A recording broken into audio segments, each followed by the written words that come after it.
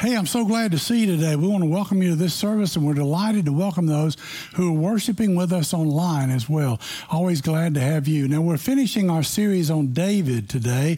It's been 5 weeks. I've gotten a lot of comments about it. People seem to really enjoy it. And today I want to ask you a question as we get started. What do you do when your dreams don't come true? How do you respond to that? Maybe it's something that you really want desperately, but it's not going to work out for you. How do you respond to that? How do you react? Plans are great, but reality is greater than our plans. Things don't turn out the way we want. Sometimes it's because of something somebody else did. Sometimes it's because something we did. Sometimes it's because of nothing we know. It just doesn't work out. So what do you do when your dreams don't come true? There's an internal sense of panic and anger sometimes because God has promised us, right? And doesn't He owe us something? No, but that's the way we think about it a lot of times.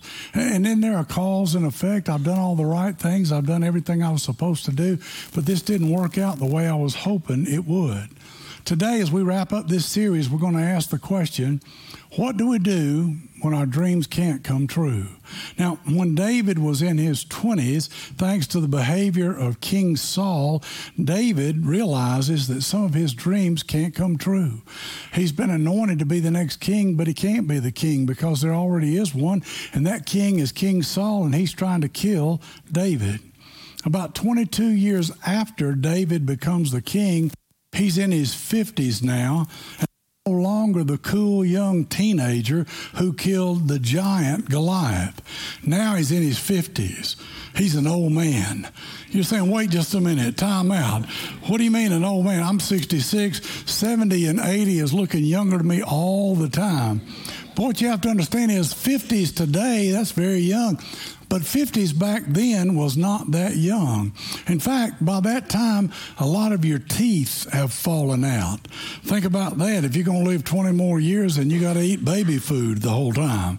And so he's not the cool young David now. He's the older David in his 50s.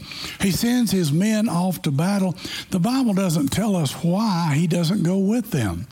But he sends them out. Maybe it's because of his age. And there he stays at home.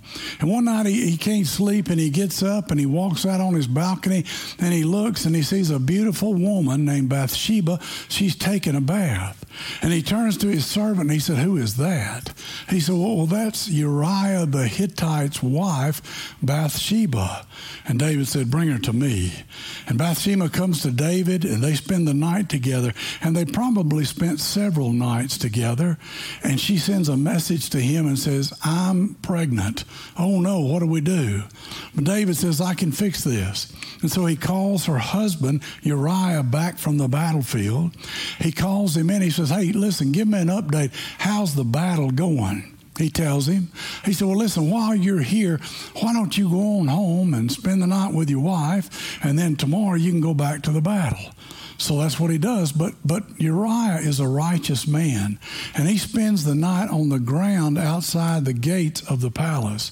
And David finds out they didn't go home. He said, why didn't you go home to your wife? He said, how can I go home to my wife and live in luxury when my men are out there fighting and dying in the mud? And David says, well, okay, spend one more night. And then David gets him really drunk, and he puts him in the direction of his house, and he says, now go home and sleep with your wife. The next morning, David gets up, and Uriah still hasn't gone home. He's a good man. He won't do that. So David writes a message to Joab. Now, Joab is Uriah's commander. And he writes out this message, and he gives it to Uriah. And he says, when you get back to the battle, give this message to your commander, Joab. And here's what the message says. I want you to put Uriah up in the front of the battle. And when the battle gets very heated and it's very intense, I want you and everybody else to withdraw from Uriah and leave him there. And it's a death sentence. And so Joab does as the king tells him to do, and Uriah dies in battle. Bathsheba mourns. David brings her in. She's pregnant. Now she's living with David in the palace. She marries her. And it looks like David the magnanimous is raising the child that belongs to somebody else. He marries Bathsheba and everything's good, and David thinks he has managed the outcome. Except there are no secrets where there are that many servants and the walls talk. And the prophet Nathan knows what's happened. And so he makes an appointment with David, and he tells David a fictitious story about a man who took advantage of another man. This man had everything. The other guy had very little. And it makes David furious. And he says, bring that man in. I'm going to put him to death. And then Nathan looks at David and he points a bony finger in his face and he says, you are the man. And it breaks David, and it allows God to break him as well. Here's the thing. Every sin that you and I commit comes pre-packaged with consequences. We can be forgiven, but there are oftentimes consequences we have to face because of it. And that day, David begins to mourn his own sin. And Nathan says to him, this is what the Lord says. Out of your household, I'm going to bring calamity on you. You did this in secret, but I will do this thing in broad daylight before all of Israel. Then David said to Nathan, I have sinned against the Lord. Now, what I appreciate so much about David is that he's a man after God's own heart. He's chosen by God. God makes him the king. He's in a position of authority. He has all kinds of followers, and yet David is flawed. And that makes me appreciate him even more. You know why? Because I'm flawed. But don't get too arrogant, so are you. You see, we're all human, aren't we? And even though we intend to do the right thing, sometimes we don't do the right thing, do we? And so it's such a blessing to me that know that David was real. Even though he's a hero in the Bible, he's someone we can relate to. And so then what God does is he continues to work with David. And even though he acknowledges his fault, he's a man who says, you know, I was wrong. I confess. I repent. Please forgive me of my sins. And he surrenders his will to God. And Nathan replied, the Lord has taken away your sin. You are not going to die. But there are consequences because you had somebody murdered and you took his wife and then you lied about it to the country. And so Bathsheba gives birth and the baby dies. And then David's oldest son is a guy named Amnon. And Amnon is the one who is in line to follow David on the throne. But Amnon is consumed with lust for his half-sister Tamar. And so Tamar, they share one parent, Tamar and Amnon, but they don't share two parents, so they're half-siblings. Amnon is all caught up with her. That's all that's on his mind. Apparently, she doesn't even know he exists, and he can't get her attention. So finally, after he's done everything he knows to do, he pretends to be sick. He asks his father, David, have my sister Tamar bring me some food and come to my house and feed me because I'm sick. And David says, that's fine. And Amnon sends her over there. And then when she gets there, Amnon sends everybody out of his house. And they leave. And then he turns to her and he tries to talk her into going to bed with him. She says, absolutely not. And the scriptures say, no, my brother. She said to him, don't force me. Such a thing should not be done in Israel. Don't do this wicked thing. But he refused to listen to her, and since he was stronger than she, he raped her. Then Amnon hated her with intense hatred. In fact, he hated her more than he had loved her before. Amnon said to her, get up and get out. And she's devastated. She's brokenhearted because in her culture, this means that she can never marry. She can never have a family. Where's she going to go? Who's going to take her in? What's she going to do? And when King David finds out what his son has done to his daughter, he is furious. But you know what he does? Nothing. King David does nothing. Because after all, he's thinking, who am I to tell somebody else how to live after the way that I have acted? You see, his sin kept him from doing the right thing with his children. And so David does nothing. And then we're introduced to another son of David, and his name is Absalom. He's the third son of David. We don't know what happened to the second son. He must have died, but he's the one in line behind Amnon to take the throne. And so Absalom is furious that Amnon has done this thing because Tamar is his full sister. They both have the same parents and the same sister. And he's upset about it. So he takes Tamar into his house and he provides for her and he makes sure and takes care of her. But he doesn't do anything to Amnon. And 2 years go by. And then Absalom is so sure and so shrewd, and when he thinks everybody's forgotten, he decides he's going to have a big feast at his house. And he even invites King David to come, but the king says, you know, if I come, there's so much stuff you have to do to make that happen. Just don't worry about it. He said, well, what about if I invite all my brothers to come and their families? He said, that'll be fine. So that's what he does. And he has a big feast, and everybody comes, and he gets everybody good and drunk. And when Amnon is really drunk and all the families are gathered around him there, he sends his men into the dining hall, and they slaughter Amnon in front of those brothers. And everybody gets up and runs away, and they take off. And Absalom gets up and leaves, and he flees, and he goes to what we would call today modern Syria, north of Israel. Now, when King David finds out what his oldest son has done, King David does nothing, and life just goes on. 3 years pass, and David starts to miss Absalom. And so David invites Absalom to come back to Jerusalem, back to the capital city. And when Absalom gets there, he's told, you can come back and live here, but the king refuses to see you. So for the next 2 years, Absalom tries to get in to see King David, but he's ignored by him. Finally, King David does bring him in, and he kneels before King David. King David puts his hands, he lays his hands on his head, as if to say, you're forgiven, and our relationship is restored. But that's not what happens. David never calls for his son to come in again. So what does Absalom do? Every morning, he goes down to the gate of the city.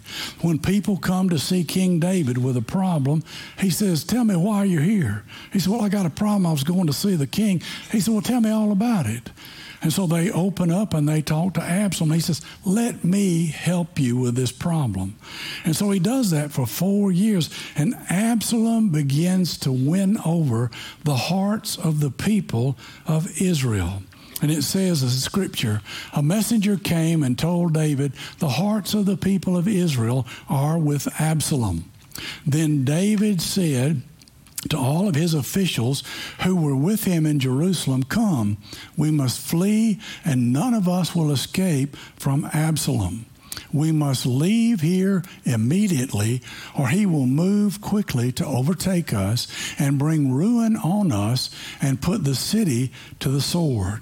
So David, once again, he abandons his throne, and once again, he's a fugitive on the run. And he has to leave the city, and all of his followers, the people who are faithful to him, they go with him, his army and all of the people who remain faithful to David, and they leave. But this time, he's not 22 years old as he was earlier in this series, but now he's 61 years old. And this was not David's dream. This was not what was supposed to happen. This is what he never expected. And this is where David's life intersects with yours and mine. Because we can relate to our dreams not coming true. We're heartbroken. Sometimes we're disappointed.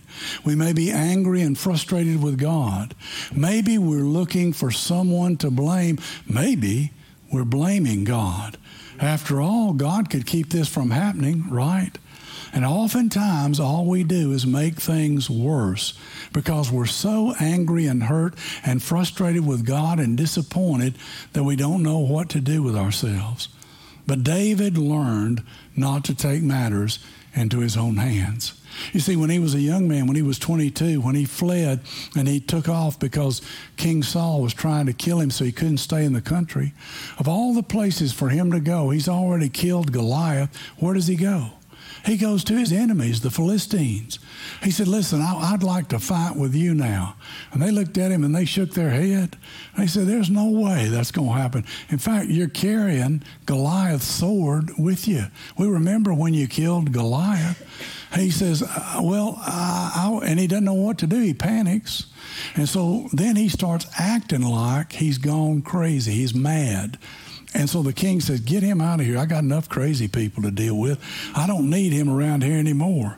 So all of David's supporters, they flee with David. But this time, he doesn't take matters into his own hands. When he was a teenager, what did he say? This battle is the Lord's. And he trusts God to take care of the giant, just like God protected him from a lion and a bear when he was watching the sheep. But at 22, he's afraid, and he forgets the lesson that he showed everybody else when he killed Goliath when he was a teenager. But now he's older, and now he's learned, hey, it's not about me. It's whatever God wants. That's what I want. And then it says the whole countryside wept aloud as all the people passed by. The king also crossed the Kidron Valley, and all the people moved on toward the wilderness. So David isn't even sure where he's going at this point, but he turns to the high priest Zadok, and he says, Zadok was there, and he says, and all the Levites were there with him. And David sees that they're carrying the Ark of the Covenant of God. Now let's talk about the Ark of the Covenant of God. You see, it would be later on when Solomon becomes the king after David, he would build the temple. But God said, you've had too much battle and fighting and too much death and blood during your kingship, so you're not going to build the temple. You can get it ready, but Solomon will build it. So before they had the temple, the presence of God was literally to them in the Ark of the Covenant. And they would take it with them wherever they went. And so the people following David walk out of the city, watching him, and they say, number one, we're going to follow David because he's God's man. He's the king. God put him in that position. He's the one we're going to be faithful to. And number two, just in case we've got the Ark of the Covenant with us, that means we've got God with us, so we'll be fine, right? But here's what happens. When David finds out what's going on, then this is what he says. Then the king said to Zadok, take the Ark of the Covenant back to the city. And you can hear everybody who can hear him say that start to mourn at that point. What are you doing? Are you crazy?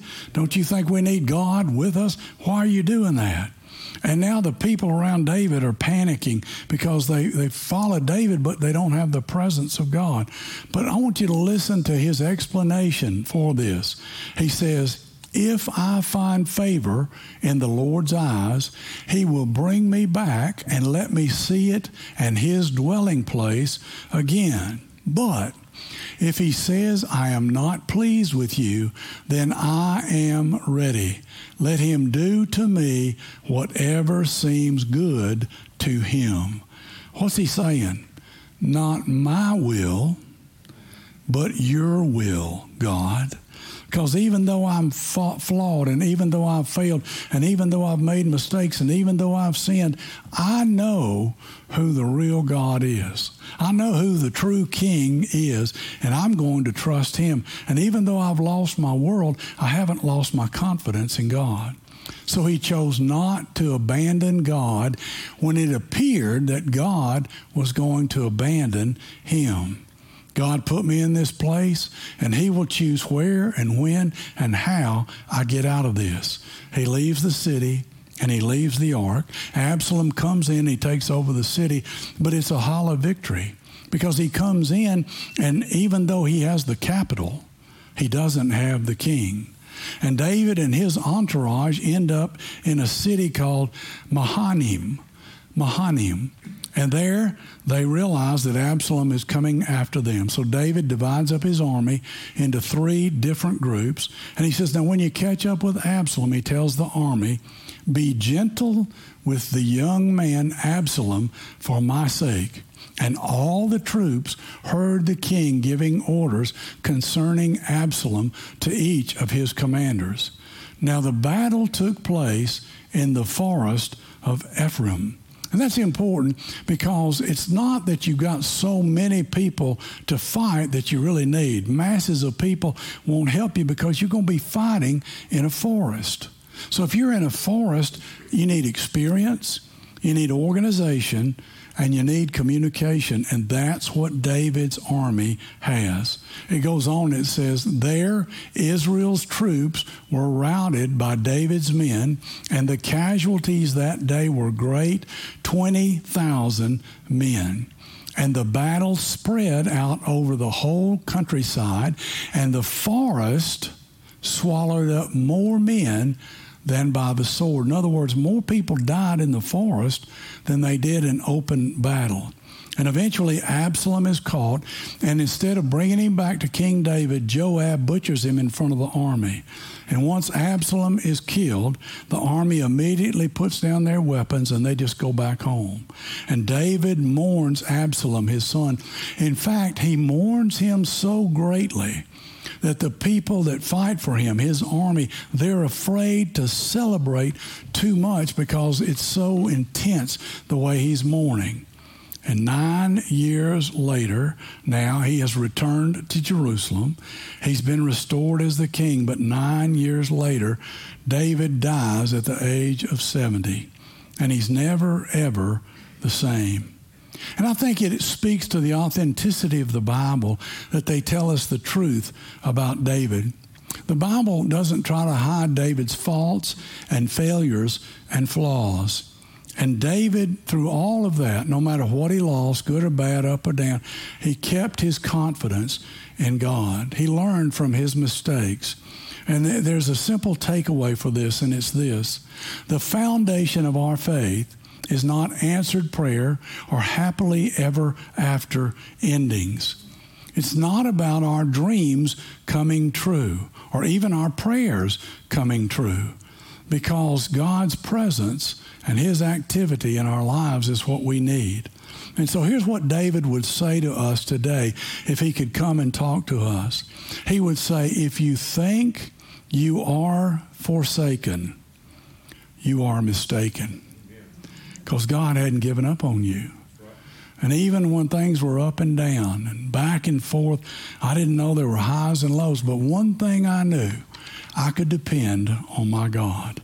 And the circumstances and the broken hearts and the anger about our own dreams not coming true, we can join David in this extraordinary statement that he makes as he's leaving the city. He says, if I find favor in the Lord's eyes, he will bring me back. Let him do to me whatever seems good to him. What's he saying? Not my will, but your will be done. And I'll trust you. I may lose my world, but I'll keep my confidence in God. When I was in high school, I played football. Our team, I've told you, we went 10-0. We won all the regular season games. Our coach told us we were going to do that, and we were just dumb enough to believe him. We won all those games, and then we went over to Chattanooga, Tennessee, and we played Baylor in the playoffs, and it was like playing the University of Alabama when you're in high school. They had 3 first-string teams, and they killed us. We held them to halftime, and they killed us, and we walked off the field with our heads held proud because we did the best we could. They went on that year and won the state championship. They were 13-0. I wish we could have played those other 2 teams they beat. We might have been able to beat them too and then lose to Baylor. That wouldn't have been too bad. But, you know, my dream was, hey, I want to go to college and I want to play college football. But right after my football season, my junior year in high school, I rededicated my life to Christ. And then I started spending all my time with my Christian friends, and many of them were going off to college. They were older than me. And I just lived to go to Bible study. Every Tuesday, I'd drive 45 minutes down to the college just to be with them. And, God gave me a new dream. And I just got involved with it. And I didn't even play football my senior year. I was the president of the youth group and very involved in that. And then I was 21 years old. I answered the call to the ministry. God said, you had one dream, but I'm going to give you another.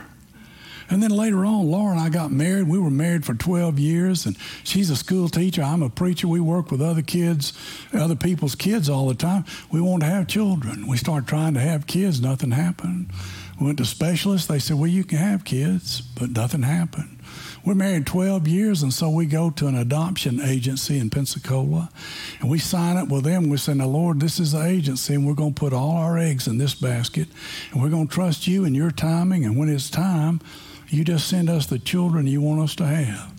And we adopted 2 kids. And you know what we discovered?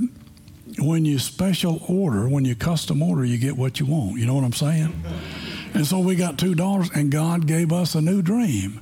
And now we've got a granddaughter. Have I mentioned her to you before?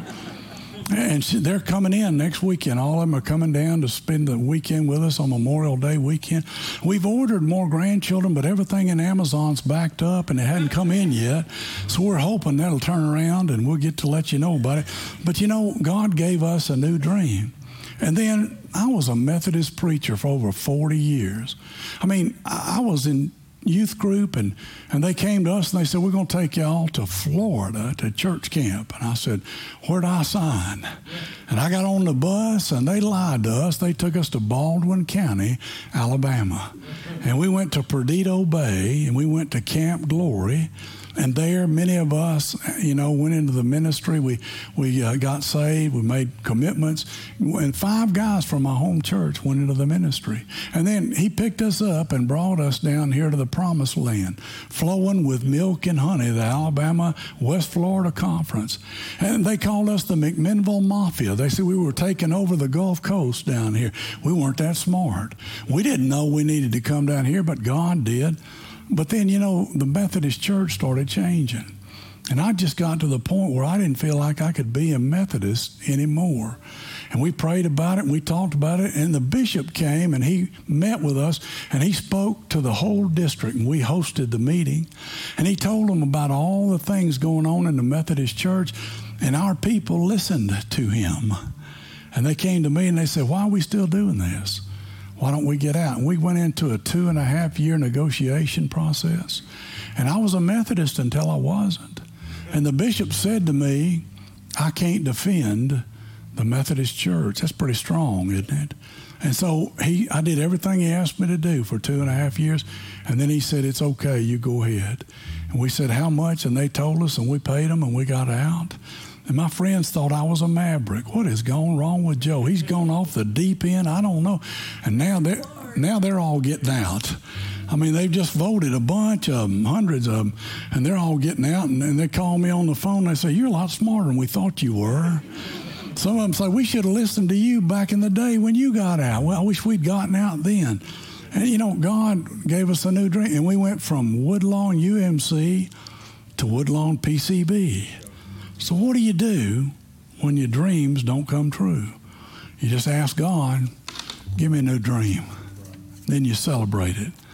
Let's pray together. Father, we just thank you for the way that you've shown us the life of David.